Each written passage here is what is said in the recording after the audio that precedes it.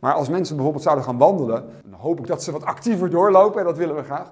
Maar de eenvoudige uitvalpas. Oh ja, de lunches. Lunches. Ja. Maar dan ook recht omhoog komen. Je stapt naar voren en je komt weer omhoog, want dat doe ik namelijk met mijn voorste been.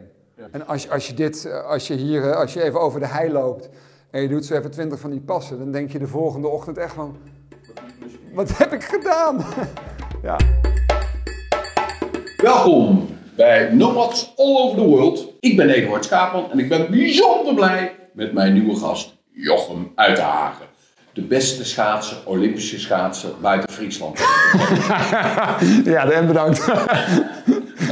Ja, Jochem, ik bedoel, het is leuk, heb ik begrepen, als je jezelf voorstelt. Want ik ken je heel goed. En ik denk heel veel mensen wel, maar misschien de jongere generatie niet. Ja, inderdaad. Sommigen zeggen oud-Olympisch kampioen. Ik zeg altijd voormalig Olympisch kampioen. Maar Olympisch kampioen blijf je altijd. En geboren en getogen in Utrecht. En was inderdaad wel een van de eerste Olympisch kampioenen uit een grote stad. Dat klopt. Veel geschaatst. Inmiddels daar 2002 grootste successen in Salt Lake. Met 2 keer goud, 1 keer zilver. Welke afstanden?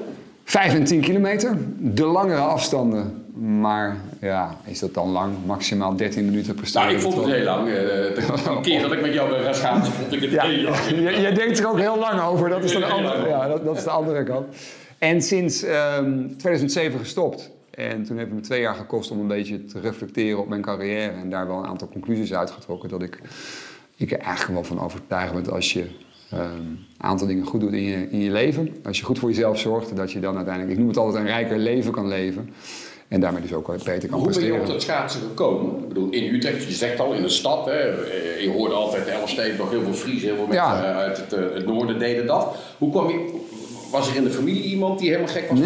Nee, ik heb een heleboel sporten wel gedaan. Ik heb ook getennist. Mijn ouders waren ze super sportief. Nee, dat niet eens. Maar ze hebben me wel altijd gestimuleerd om sporten te doen. En op een gegeven moment ben ik gaan schaatsen. Dat heette toen. Op welke leeftijd was dat je echt bent gaan schaatsen? Ja, 7, 8. Dat ik gewoon leuk vond om te schaatsen. Maar ik heb toen al op de Veksebaan, of niet? Ja. En ik heb foto's dat ik 4 jaar oud ben. Dat ik op de Rijksmunt in Utrecht sta als jongetje. Dat zal jaren 80 dus zijn geweest.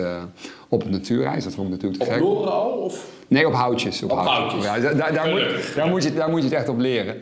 En ik vond het uiteindelijk leuk. En ik heb andere sporten, balsporten gedaan. Echt drama. En dus ik geloof ook wel als je iets net iets beter kan, dat je het ook wel leuker gaat vinden. Dat je dan toch wel jezelf een beetje wil onderscheiden van andere kinderen. En dat lukte met schaatsen goed, met rolschaatsen ook. En dat is een beetje van kwaad tot erg gegaan. Maar nooit de ambitie gehad toen ik jong was van ik ga even Olympisch kampioen worden. Helemaal niet. En wanneer ben je fanatieker gaan schaatsen? Dat je echt ging trainen? Want ik heb wel veel geschaatst, maar ik heb nooit echt getraind. Of ik heb, Nou, ik ben op een gegeven moment, ik denk rond 13, 14 jaar wel wat fanatieker geworden. Maar dat was ook meer omdat ik op een gegeven moment uitnodiging kreeg om dat heette toen de baanselectie. En dat was onder een leiding van een trainer die echt wel goed de zweep eroverheen. Dat is bijna eigenlijk gewoon dagelijks trainen, maar ook echt enorme omvang draaien. Dat we achteraf zeggen, nee, was dat nou helemaal nodig?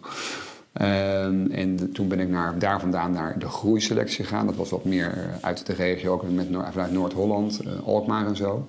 En toen zat ik het jaar daarop alweer een Jong Oranje. En dan praatte, toen was ik een jaar of 18 geloof ik, Jong Oranje. 18. Ja. En Salt Lake, wat was toen je leeftijd? Het was 2002, toen was ik 24, 25. 24, 25. Ja. Ja, want je ziet tegenwoordig dat in de sport steeds meer jongeren al snel naar boven komen. Ja, het hangt er misschien een beetje af van welke sport. Ik denk dat als je bijvoorbeeld naar het wielrennen kijkt, dat je dat ziet dat er wat jongeren komen. Of Formule 1. Ja, nee, dat prachtig. Sport, maar... Ja, nou ja, goed, het is wel degelijk een vorm van sport waarbij je natuurlijk wat meer afhankelijk bent van materiaalkeuze.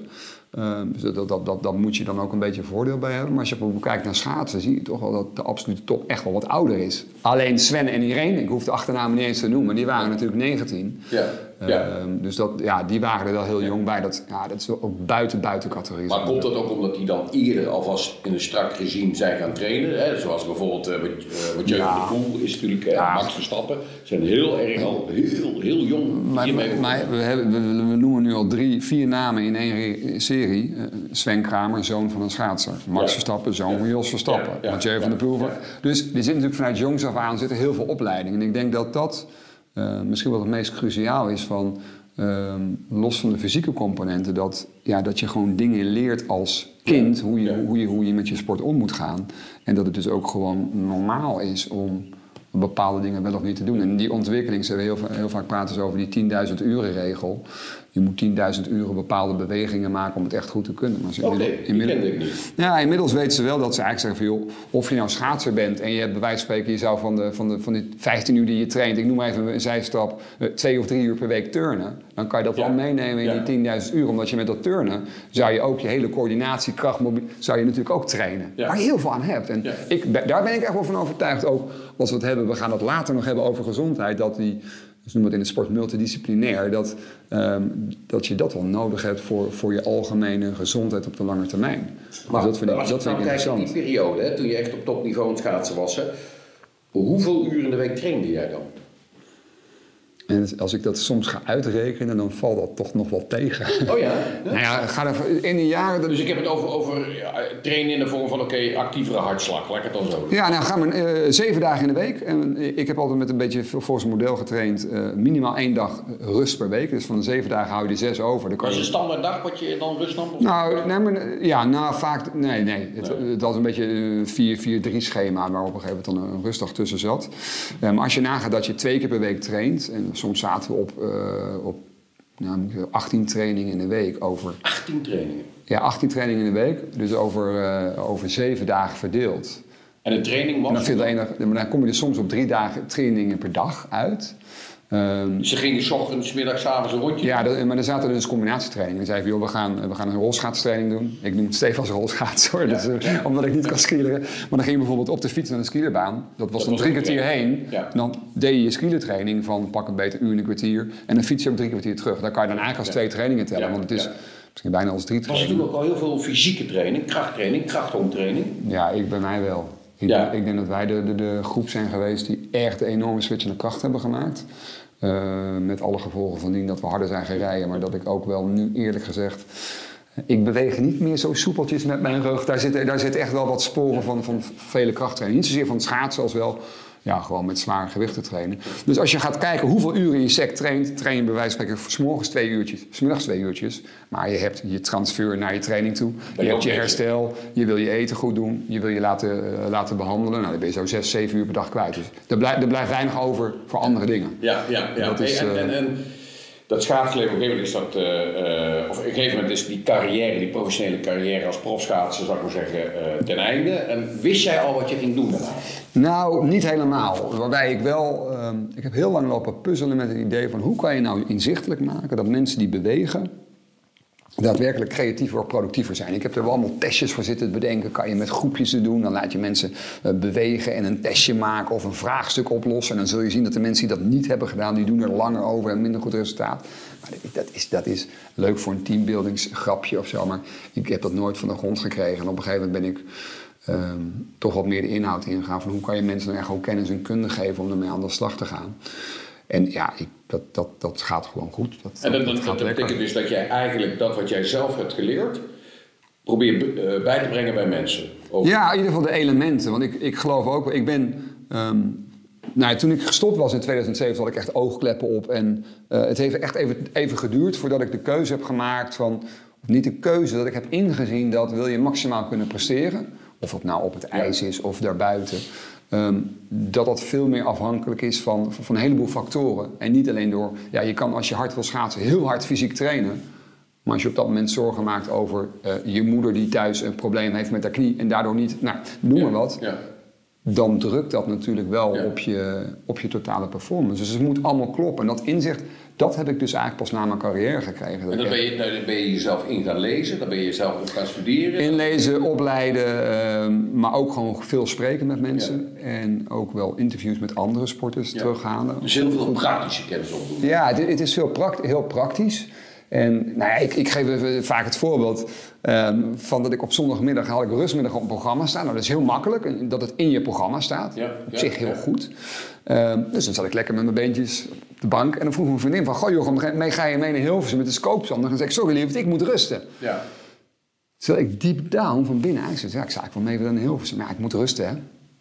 En eigenlijk helemaal voorbij gegaan het idee van... het is misschien ook wel voor je mind en voor... zeg maar mentaal en emotioneel... even met je hoofd met iets anders, even naar Hilversum toe... Even met je vriendin op stap is ook belangrijk voor je relatie, voor je andere elementen. En dan, omdat het je rustmiddag is, niet op de fiets naar Hilversum, maar dan even met de auto. Dat was natuurlijk veel betere invulling geweest. Was jouw vriendin of is jouw vriendin ook een sportfanaat? Helpt dat? Ja, het helpt wel, ja. Ze is een sportfanaat. Ze heeft jarenlang hoofdklasse gehockeyd. En ik heb haar eigenlijk in 2002 leren kennen. Is dat gebruikelijk dat hockeysters met schaatsers iets doen? Er wordt wat afgekeken.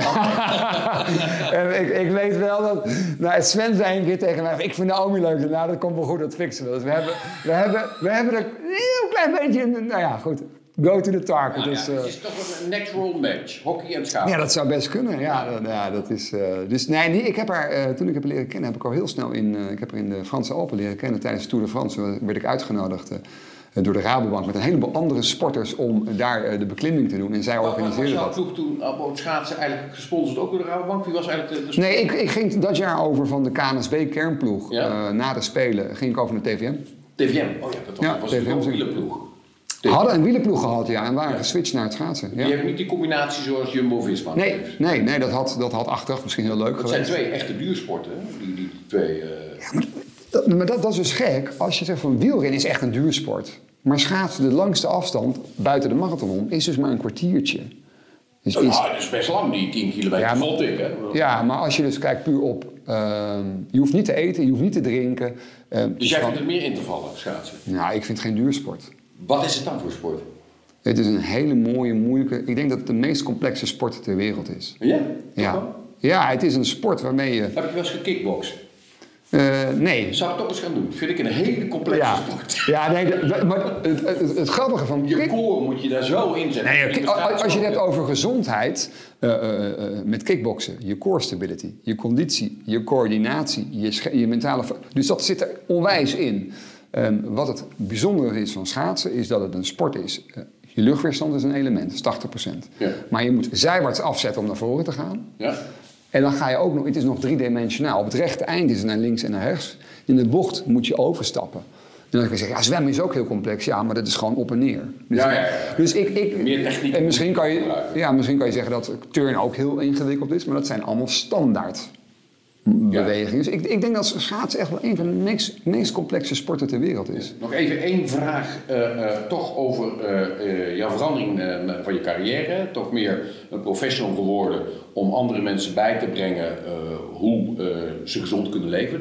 Of vat ik het maar even samen. Ja, en ik vind de term gezond, die zou ik even misschien tussen haakjes willen zetten. Want ik denk dat de mensen, als je het hebt over als je vitaal bent, dan zal waarschijnlijk je gezondheid daar beter op worden. Mensen vitaal moeten leven. Is dat meer maar vitaliteit zit hem niet alleen in gezondheid. Want ik ken genoeg mensen die chronisch ziek zijn, waarvan ze weten dat ze er niet oud mee gaan worden, die heel gelukkig zijn. Okay. Dus het is volgens mij de volgorde geluk, gezondheid, prestaties, die zitten wel in. Maar het wil dus niet zeggen dat je altijd gezond moet zijn om gelukkig te zijn. Ja, en dat zou je aan chronisch zieken wel eens kunnen vragen. Ja. Dan heb ik wel nog steeds één vraag. En dat is van, jij hebt deze route gekozen. Ik zie vaak in andere sporten dat ze ploegleider worden. Waarom heb jij dat niet gedaan? Of hoe heet dat in schaatsen? Ploegleider, trainercoach. Ja, ik denk dat... ik ben iemand die heel erg snel... als mij iets wordt gevraagd van doe het zo en het staat op papier, dan kan ik dat prima volgen. Ik heb mij nooit heel erg met de echt fysiologische onderbouwing bezig gehouden van trainingsprogramma's. Dus ik heb ook altijd gezegd, daar moet je niet voor bij mij zijn. Het begint me steeds meer te trekken om in de basis mensen daar wel mee te helpen. En dat doe ik ook wel. Dan laat ik hem ook wel weer ondersteunen. Maar ik was op een gegeven moment het schaatsen zo beu, omdat ik alles voor die sport deed, dat ik ook gewoon het reizen eromheen gewoon zat was. Ja. Ik denk, dan ga ik coach worden en dan moet ik weer van... Ik vond dat niks. En ik merk wel, ik heb net nog een aantal mannen op het ijs training gegeven. Oh, je geeft nog wel schaatstraining? Ja, ik vind het... dat is toevallig op het pad gekomen. Het is niet iets wat ik structureel doe. Ik vind het wel leuk, omdat ik het wel heel mooi vind om mensen te proberen technisch de juiste bewegingen te leren om beter te gaan schaatsen. Daar kan ik wel van genieten om daarmee bezig te zijn. Want het is gewoon een hele leuke, moeilijke sport om te doen. En eigenlijk als je het snapt is het heel simpel. Maar. Ja. Kijk, we willen nu eigenlijk in het volgende hoofdstuk wat we nu gaan krijgen, jou eigenlijk horen over hoe je nu in je vel zit. Ja. Maar ik vraag je ook ondertussen na te denken over een tip die je ons zou willen geven, de luisteraar, de kijker, de lezer, over die vitaliteit dan. Ja, en dat is die mag je dadelijk op het einde op dit tegeltje schrijven. En we hebben er al een paar mooie tips hebben we binnen. Want ja, uiteindelijk willen we toch, wat jij dan zegt, vitaal kunnen leven. Ja, absoluut. Dus mijn vraag aan jou als allereerste is, ik hoorde hoeveel jij aan het bewegen was, actief aan het bewegen toen jij een echte profcarrière had als schaatser. Maar hoeveel uur in de week beweeg je nu? Nou, ik vrees dat ik nog op een uurtje of 10 tot 12 kom. 10 tot 12. En wat voor soort bewegingen doe je dan? Voornamelijk fietsen. Ja. En dat heeft... Ik heb op een gegeven moment heb ik me nog bezig gehouden met triathlons. Dat vond ik echt lachen. Zwemmen, technische sport. Leuk om dat weer te leren. Vind ik, dat is gewoon op een andere manier met de sport bezig. Vond ik heel erg leuk. Maar mijn rug trekt het hardlopen niet meer. Dus ik ben op een gegeven moment de keuze gemaakt om vooral te gaan fietsen.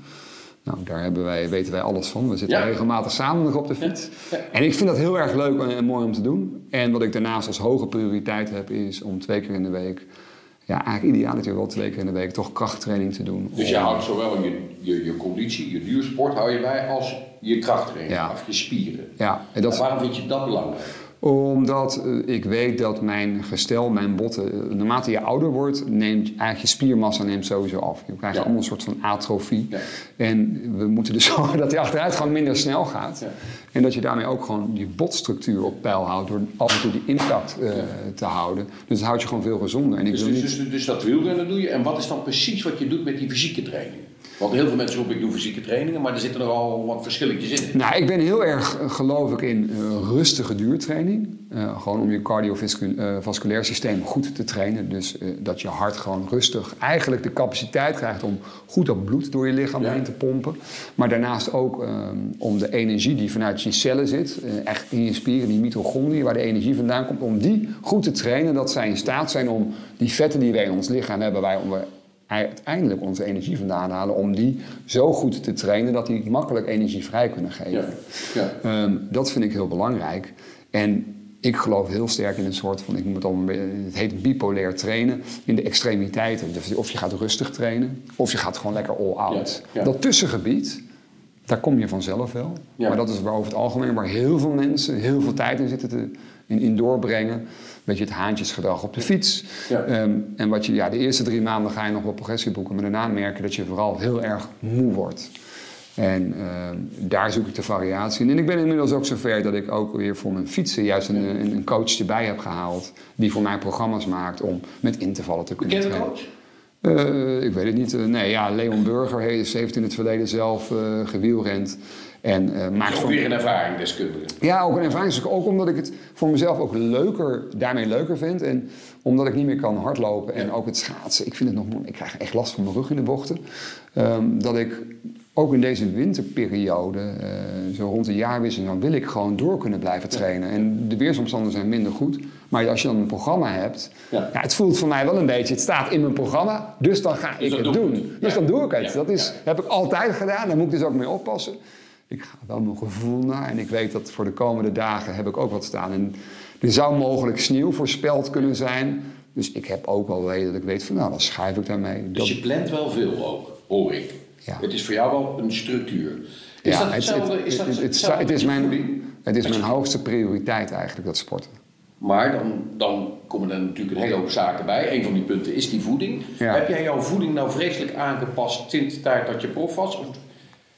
Nee, niet heel erg. Ben je daar heel erg mee bezig? Ik denk dat ik zelfs weer gezonder ben gaan eten.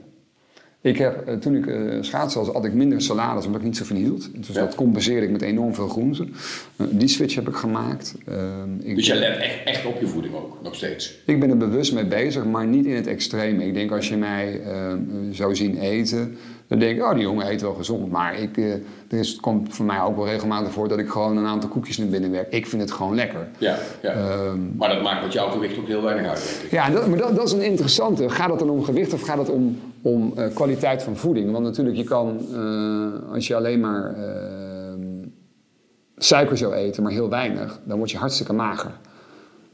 maar je wordt er niet gezond van. Dus het gaat natuurlijk ook wel om... Die suiker heb je toch ook wel weer nodig? Je hebt je koolhydraten nodig, ja, absoluut. En dat wordt wel eens vergeten. Ja, ik heb een koolhydraatarm dieet, dus ik eet alleen maar groente. Ik zeg, nou, er zitten ook koolhydraten in. Die zitten als je aan te kijken. Ik zeg, ja. Alleen die zijn wat trager. Ja. En er zit er naar verhouding wat minder in. Dus ja, groente kan je onbeperkt eten. Daar word je eigenlijk, moet je wel heel gek van, dan wil je daar dik van worden. Maar ja, toch ook als jij lange fietstochten doet, dan zul je toch ook wel wat meer koolhydraten in jezelf... Ja, absoluut. Absoluut. En dat is ook, ik vind ook de voeding die je in je dagelijks leven hebt ten opzichte van je sportvoeding, die is echt anders. Ja, ik trek op de fiets op een gegeven moment gewoon een gelletje naar binnen. Ja. Daar zitten inmiddels ook snelle en langzame suikers in. In de basis zitten natuurlijk snelle suikers in die je voor je normale activiteiten niet wil hebben. Ja. Ik bedoel, waarom zou je snelle suikers nemen? Want je krijgt dan denk ik heel veel energie. En na een uur en een kwartier denk je echt van, wat moet ik? Ja. En de respons op je lichaam is dan, weer suikers erin gooien. En dan jojo je zo de dag door. Dus dat wil je niet. Dus ja, ik ben er wel mee bezig, maar ik ben ook wel een snoepkont. Maar hoe zit jij met... Ja, je hebt natuurlijk vocht nodig. Hè? Er zijn sommige mensen die roepen van ik heb 2 liter minimaal per dag nodig. Maar hoe zit jij daarin? Hoe zit jij in jouw vochtinname? Maar natuurlijk ook, doe jij ook nog aan alcoholische verslavingen? Dat willen we natuurlijk ook wel weten. Nou, ik ben een hele slechte alcoholische drinker. Ik drink heel weinig. Maar je drinkt wel dus? Ja, ik drink lekker dan? Of? Ik drink als ik het lekker vind. Ja. En er zijn natuurlijk producten, met name de zoetige grommels, die drink ik heel makkelijk weg. Maar ja, dan heb ik je favoriet alcoholisch drankje? Nee, ik vind port heel lekker. Maar ja, dat is natuurlijk ook, dat is weer wat... Ik zit wel, denk ik, wat meer aan de zoetere kant. Maar ik heb nu ook wel gemerkt... Maar in die wielersport wordt regelmatig toch wel eens een biertje gedronken? Ja, en ik hou toevallig nou niet van bier. Dat is, ik heb er gewoon last van mijn maag van. Dus heel veel mensen zeggen, wil je geen bier? Nee, ik vind het gewoon niet zo lekker. En ik reageer... Dus niet zo dat ik anti-alcohol ben. Nee. Waarbij... Maar je merkt wel de impact op jouw lijf van alcohol. En dan beperk je hem ook. Absoluut. Ja, ik bedoel, met die feestdagen drink je toch al wat meer. En de volgende ochtend word ik wakker en denk ik echt wel van, nou... Ja. Dat is wel heel gezellig. En dat vind ik ook prima. Ja. Maar ik ben wel een type, als ik bij wijze van spreken een aantal dagen zou gaan fietsen. En wie zou na afloop van het fietsen een biertje naar binnen tikken? Dan ben ik wel iemand die zegt van, nou... Check even of je misschien 1,5 uur kan uitstellen om het eerste herstel van je lichaam te regelen. Ja. Zeker als je meerdere dagen op pad gaat. In mijn Belgische fietsclub iedereen denkt altijd van, nou, die gaan gelijk aan bier. Maar die zitten dan allemaal gelijk aan een ccm'tje. En inderdaad pas over 1,5, 2 uur drinken ze misschien eens een mooie brusje zotte. Alleen, ze wachten heel lang voor maar dan dus is heel slim, want je hebt je lichaam belast. Dan geef je hem een stukje voeding, dat is herstel. En dan is dat lichaam al een beetje hersteld. En dan geef je hem pas... Uiteindelijk alcohol is gewoon niet goed voor je lichaam. Ik bedoel, dat laten genoeg onderzoeken inmiddels wel zien. Maar goed, er zijn wel meer dingen die ongezond zijn, maar wel lekker. Die we niet naast ons neer kunnen leggen. Ja. Maar doe het dan met mate en denk er even over na. Dus voor heel veel elementen geldt eigenlijk... Denk goed na wat je doet op welk moment.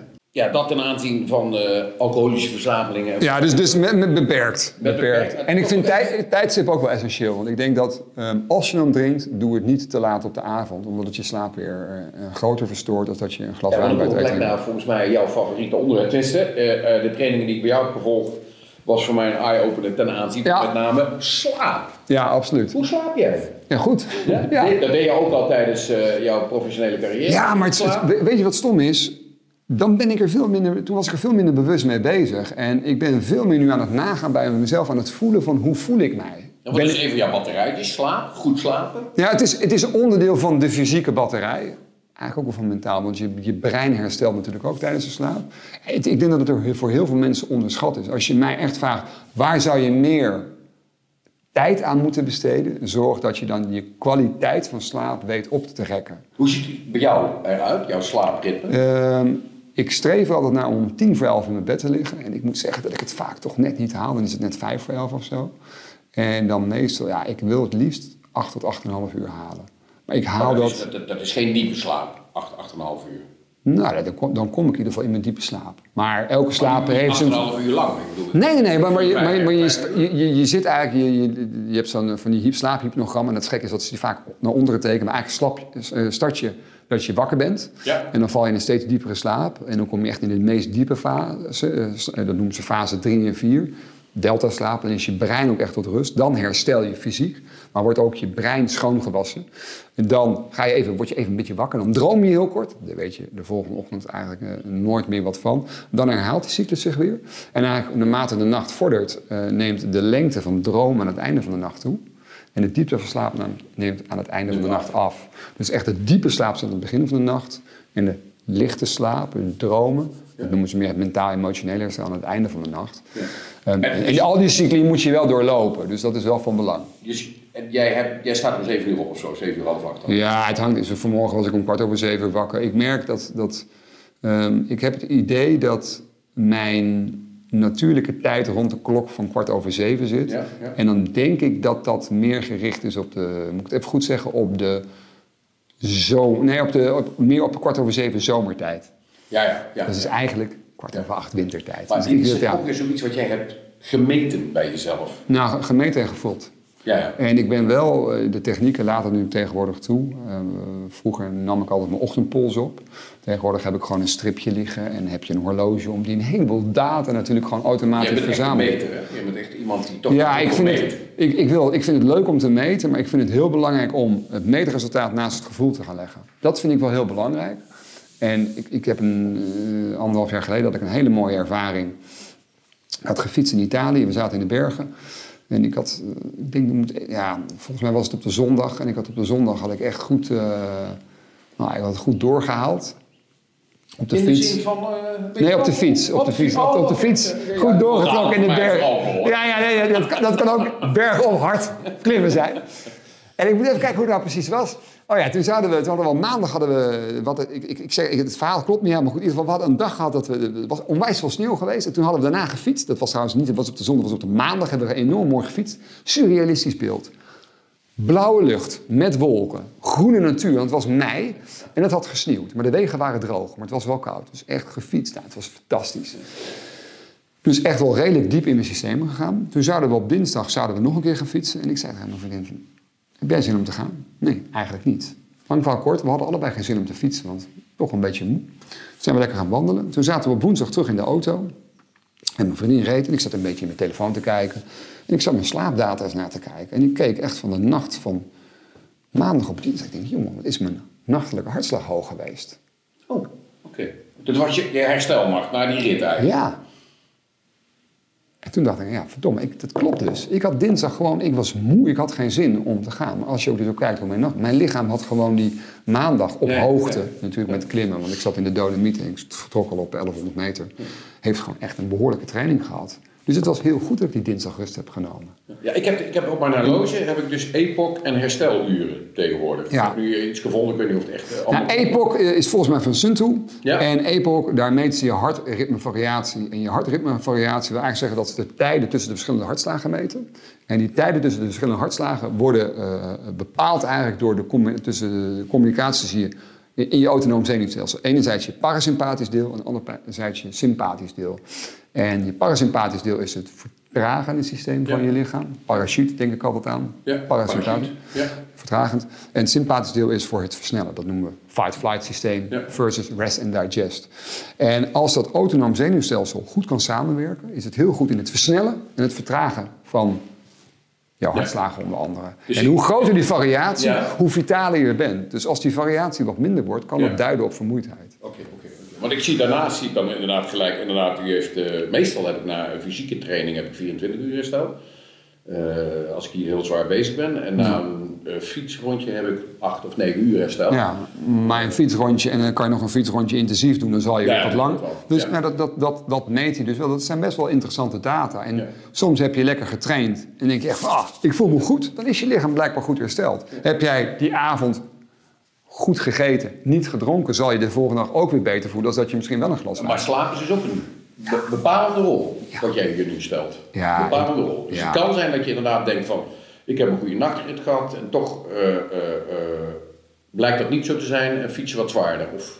Nou, kijk, als jij 's morgens wakker wordt en je denkt, je hebt goed geslapen, dan is het prima. Ja. Als je echt denkt van, ik heb een slechte nacht, ben ik eruit geweest voor mijn kinderen. Daarna ben ik onrustig in slaap gevallen, want het speelt zoveel in mijn hoofd. Dus ik heb eigenlijk gewoon kwalitatief misschien maar 5,5 uur geslapen. Ik had die ervaring vanmorgen op mijn mountainbike rondje.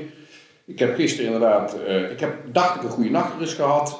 Alleen ik was snel in mijn diepslaap volgens mij. En ik voelde vanmorgen, Dus ik was met de maat aan het fietsen, die ik normaal er helemaal affiets. Maar vandaag ging dat wat moeilijk. Ik moet wel zeggen, na 20 minuten zat ik weer in mijn ritme. Op een gegeven moment kom je wel weer in je ritme, maar je merkt automatisch van er is iets anders. Ja. Maar dat was dus in jouw gedachte. Nou, dat kan door de slaap zijn. En dan is de vraag, ga je in die 20 minuten alsnog terug naar je oude niveau? Of geef je er een keer aan toe en zeg je, het is prima zo. Ik doe het vandaag wat rustig aan. Ja. En als je dat lef hebt, en zeker voor de fietsende heren onder ons, en je hebt dat lef ook om dat gewoon naar je fietsmaten gewoon te zeggen, laat maar even, ik doe het vandaag rustig aan. Dan denk ik dat je heel verstandig bezig bent. Want ik denk dat er genoeg sporters zijn en businessmen die zichzelf veel te zwaar belasten. Die willen veel te sporten wat het moet. En dat 1 keer in de week, dat is ook niet goed. We kennen alle problematieken. Ja, en dan doe je misschien wel meer kwaad dan goed. Ja. En dat vind ik wel, dat vind ik eigenlijk heel zonde. Dat vind ik ook sneu, omdat ik vind er niks vervelend. Fietsen, dat zijn onze beide grootste hobby's, denk ik. Moet ook gewoon heel erg leuk zijn. En het is ook gewoon lekker om met je handjes op z'n lekker te ouwe hoeren. Dat vind ik zo mooi aan fietsen. En het moet niet continu kort zijn dat je helemaal terugkomt en helemaal... Iedereen zegt altijd van, je hebt een hartslagmeter nodig. Ik zeg altijd van, als je kunt praten is het goed. Ja, en het scheelt dat ik als ik harder fiets nog steeds kan praten. Maar dat heeft met getraindheid te maken. Maar daar zit natuurlijk wel een nuance in. En ik vind het moet ook, zeker als je mensen wil... stimuleren om meer te bewegen en te blijven bewegen, dan moet het ook leuk zijn. Als je het niet leuk vindt, dan ga je het niet volhouden. Dan is het niet duurzaam. Nee. En je had het er net even over. Je zei van, dan gebruik ik een gelje. Dus ander onderwerp wat ik heb. Wat voor supplementen gebruik jij? Of gebruik je supplementen? Behalve dan dat gelletje. Minimaal. Ja. Minimaal. Ik slik nu toch wat vitamine D, waarvan zeg ik, dat zou mogelijk kunnen helpen. We weten ook dat vitamine D, omdat ik eet toch wel langzaam iets minder... vleesproducten. Ja, maar het is natuurlijk ook vitamine D in Nederland is eigenlijk heel logisch, want vroeger kreeg ik het ook al van mijn moeder. Het is natuurlijk, wij missen heel veel zonuren, toch? Ja, nou mag ik denk ik niet klagen, want ik zit buiten, zit je helemaal ingepakt, maar goed, je krijgt ook op je huid het een en ander of in je gezicht voldoende binnen. En ik slik af en toe een multivitamintje. Ja. Ook niet structureel dagelijks. Voor jouw spiermassa geen magnesium? Nou, magnesium. Ik heb wel periodes als ik wat meer onder druk sta dat ik het merk. Ik merk dan vaak dat mijn oog begint te trekken. En dan weet ik, oké, dan moet ik even wat magnesium nemen. Ja. Sommige mensen kunnen het herkennen. Maar niet structureel. Deed je dat wel structureel tijdens jouw profcarrière? Nee, ook niet extreem. Ook niet extreem? Nee, ik denk dat wij toen daar nog wat minder mee bezig waren. Heb je dat wel eens gemeten aan de hand van je bloed wat je tekort komt? Ik heb mijn bloed eens laten checken, maar meer op voedselintoleranties. Niet zozeer aan de beperkingen van voedingsstoffen. Dat is ook een hele mooie... Het zou best leuk zijn om een weer te kunnen doen. Die check die doe ik nu ook 1 keer in het jaar. En dan inderdaad krijg ik toch weer te horen van dat supplement kan afvallen of dat moet erbij. Het zit nu op D en op levertaan. En ik slik wel magnesium op het moment dat ik weet, ik ben zwaar fysiek bezig. Nou, en ik kijk op het moment dat je... wat mij erin aanspreekt is dat je bewust kiest wat je slikt wanneer. Ja. En om maar gewoon je helemaal vol te douwen met pillen. Ja, ik denk dat je lichaam... dat je die onnodig ook weer gaat belasten. Want te veel is ook niet goed. Ja. En als je heel reëel bent... En daar heb ik op een gegeven moment had ik wel bij... slikte nog wel eens wat ijzer extra. Dat kwam nog bij. We hadden nog wel voedingssupplementen, met name met creatine. Voor je fosfaten, om je sprintvermogen te verhogen. Maar die combinatie, moet ik even goed zeggen... ik ben het inmiddels alweer een beetje kwijt. Maar wat was het? IJzer kon je dan wel geloof ik weer met vruchtensap nemen... Maar als je creatine nam, mocht je geen cafeïne hebben. Er waren een heleboel van die supplementen die weer ook weer onderling effect op elkaar hadden. Dus dan moest je weer een half uur tussen doen. Nou, als je dat allemaal ging bekijken en als je dan nagaat wat voor chemische fabrieken we zijn... dan al die pillen naar binnen douwen, dan mag je misschien ook wel eens afvragen of het een het ander niet schaadt. Ja. Dus wat dat betekent dat je, als je dan bij wijze van spreken 14 pillen per week slikt, dan zou ik zeggen, nou begin maar eens met om en om van de dag om waarschijnlijk de individuele pillen wat effectiever te maken. Ten aanzien van de brain zelf, hè? Je wil ook rust hebben. Ben jij spiritueel? Doe jij er iets aan? Wat ik eraan doe, en ik vind spiritualiteit vind ik vaak een beetje lastig. Ik heb vaak ook over de spirituele batterij, maar dat is eigenlijk de zingevingsbatterij. Ja. Why do you do what you do? Haal de laatste letters van spiritualiteit af en je hebt het over spirit. Mm-hmm. Nou, dat is voor mij drive en zingeving. Dus eigenlijk de vraag stellen van why do you do what you do? Ik denk dat dat een hele essentiële is om na te gaan waarom je bepaalde keuzes maakt. En dat zal niet 100% congruent zijn dat je altijd alles doet wat je echt graag wil. Want, het is weer in de zin van spiritualiteit. Uiteindelijk blijkt uit onderzoek dat die hersenpan heeft ook rust nodig. Ja, absoluut. Heeft die hersenpan rust. Vroeger bereikten ze dat vooral in religieuze gebouwen, omdat je toch niet precies wist wat die meneer uitkraamde. Dus je had de rust om in de kerk te zitten. En dit is mooi, want dit heeft en dat heet tegenwoordig mediteren. Ja, maar als je gaat kijken wat mediteren is, alle vormen van meditatie zijn waaraan gekoppeld aan ademhaling. En als we even teruggaan naar waar we het eerder over hadden, over het autonoom zenuwstelsel, dat sympathisch deel en het parasympathisch deel. Het parasympathisch deel is de vertraging, wordt geactiveerd bij het uitademen. En actief worden met inademen. Dus als jij niet met ademen? Of heb je ik heb wel in zover, als ik tot rust wil komen, zal ik bijvoorbeeld 4 seconden in, 6 seconden uit. Want wat je dan doet, je gaat meer aan de kant van het parasympathisch deel zitten. Dus de overhand komt op het rest and digest systeem. Een van de tips van een profielrenner die zegt 1 seconde inademen, 3 seconden uit. Ja, en dat is dan waarschijnlijk tijdens de activiteit, vermoed ik. Ja, want anders is het lange inademen, dan krijg je te weinig naar binnen. Ja. En daarmee ga je dus eigenlijk een soort van ontspanning in de activiteit krijgen. Nou, op het moment dat je dus eigenlijk, en dat zou ook een tip kunnen zijn die je daaraan kan verbinden, door te zeggen van ik adem langer uit dan in, dan heeft dus het parasympathisch deel, dus het rest and digest systeem de overhand. Nou, dat is wat natuurlijk met meditatie gebeurt. Ja. Dus ik vind het helemaal niet zweverig. Het is gewoon een mechanische verklaring van waarom ademhaling kan ingrijpen op je autonoom zenuwstelsel. Ja. Dat komt natuurlijk, je bent een ontzettende rationalist, dus ik begrijp jouw verklaring in deze. Geen probleem. Maar kom ik aan de volgende, ook belangrijke. Emoties. Helpen die? Ik denk dat het in welk opzicht emoties, want we hebben positieve emoties, negatieve. Alle twee kanten op. Uiteindelijk denk ik dat uit een lach ongelooflijk veel positieve energie komt. Ja, absoluut. Maar ik denk dat het ook andersom, iets wat ik zelf ook wel een beetje heb moeten leren, dat als je echt verdriet hebt, dat het ook geen schande is om dat te laten gaan. Loslaten. Nou ja, om het te ontladen. Ja. Het is natuurlijk heel lekker als je echt verdriet hebt om die tranen te laten lopen. Want als je het blijft vechten, dan blijft wat in het systeem zitten. Dat moet er ook uit. Ja.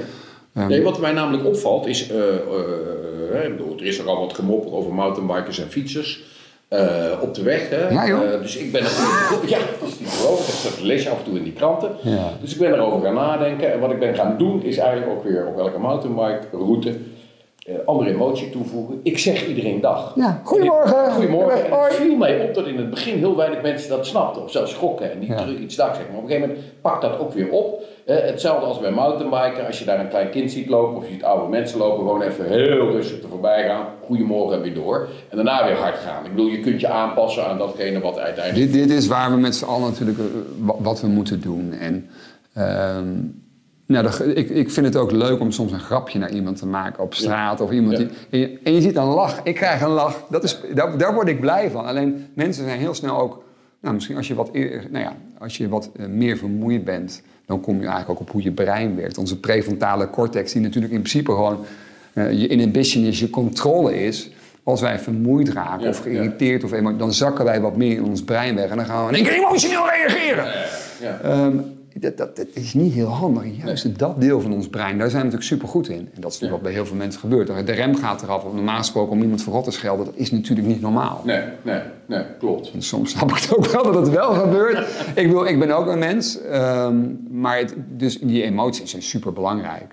Ja. Zowel positief als ook negatief. Maar op het moment dat wij hier samen lol hebben, dan kom je er met energie uit. Ik heb eigenlijk nu een vraag van wat voor punt geeft je gezondheid, maar ik vraag dan jou toch iets anders. Wat voor punt tussen de 1 en 10 geef jij jouw vitaliteit? Ik zet hem op een 9. Ja. Waarom geen 10? Omdat ik denk dat ook ik nog op een aantal vlakken altijd kan bijschalen. Waar denk jij aan? Ik streef ernaar om altijd goed te slapen. Ik denk dat ik het al bovengemiddeld goed doe, maar toch trap ik soms ook in de valkuil dat ik eigenlijk net te laat in mijn bed lig. Is dat heel erg? Nee, dat is af en toe niet erg als je een basisje hebt. Ik was vanmorgen ook weer wat vroeg en ik voel me prima. Dus er is helemaal niks aan de hand. Ik zou met eten nog scherper kunnen zijn. Dan zou ik dus de minder gezonde dingen nog kunnen laten staan. Dus dat zijn elementen. En ik ben bijvoorbeeld nu ook wel wat meer met koude bezig. Vind ik gewoon heel interessant. Met koude baden. Het bekende koud afdouchen. Dus ijsman. Ik heb een hekel aan kou. We zitten nu ook in een wat koudere ruimte. Maar dat is vanuit de ventilatie. Dus dat kan ik alleen maar waarderen. Vind je het koud? Ik vind het altijd lekker, want ik blijf wakker. Ja, ik kom alleen van de ijsbaan af, dus ik had het al, dus ik had nog een lekkere warme hoodie voor ja, maar ik moet ook mijn partners ook een beetje het zicht geven. Dus daar zou voor mij ook nog wat te doen zijn. En ik denk dat... en dat is nu wel... Dat komt voor mij op het vlak van vitaliteit, geluk, je leven. Dat, we zitten natuurlijk met die coronacrisis. Daar zijn we nog niet uit. En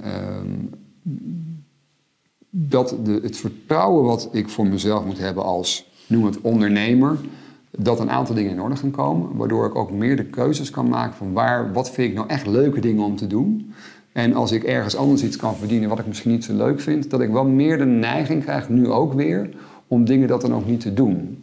Toen net die lockdown kwam en je gaat van 100% naar 0%, dan ga je bij wijze van spreken voor de meest gekke dingen ga je proberen wat inkomen te genereren.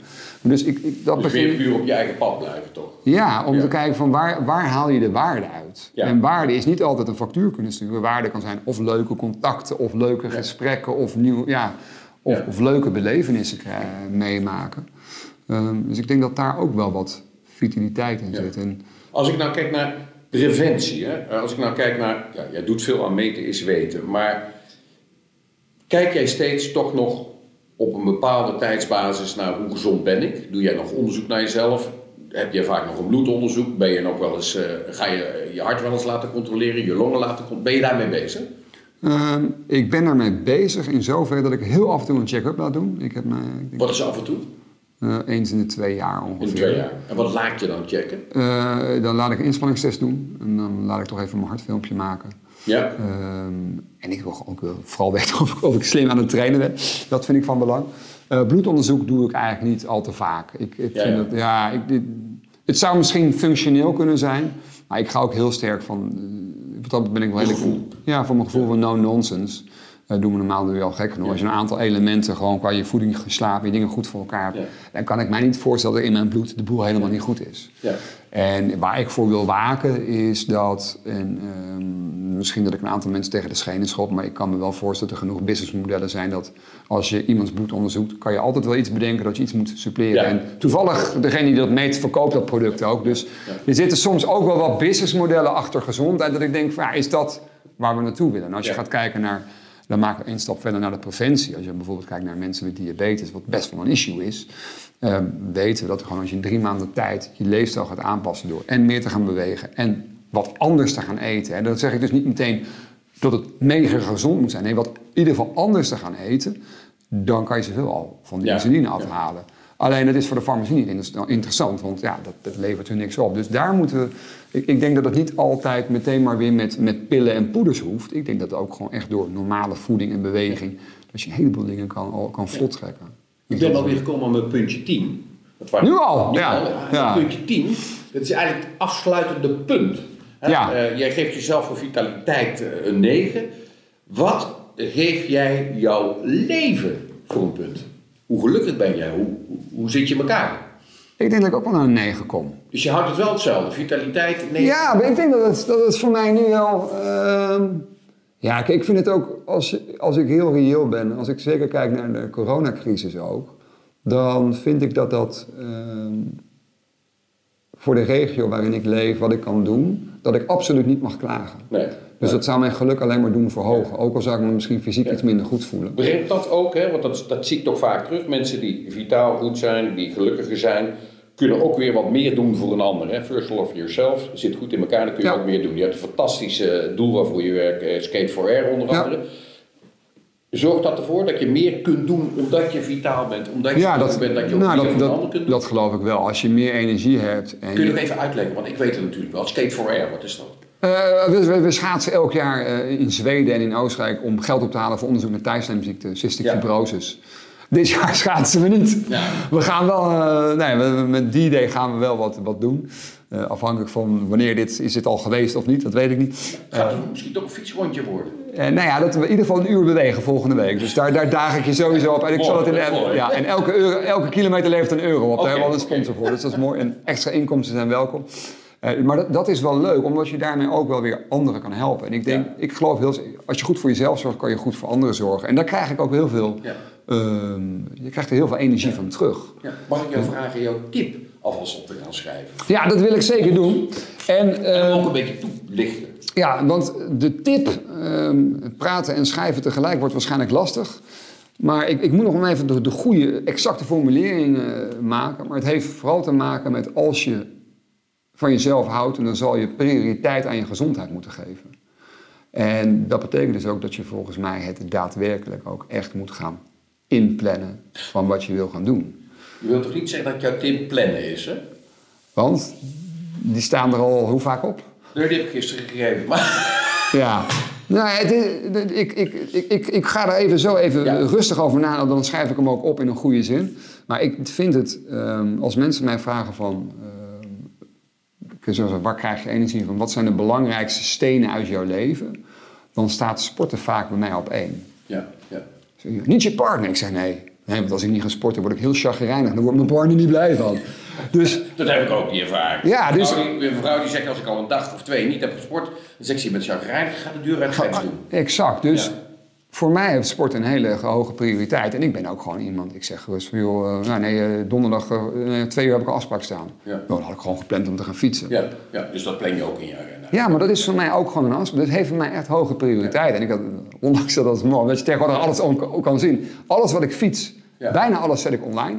Het kan soms zijn dat ik bepaalde timingen of met vakantie dat ik denk, joh, het gaat je even geen fluit aan dat ik nu in het buitenland zit. Dan wil ik ze nog wel eens niet openbaar maken, of dat doe ik later.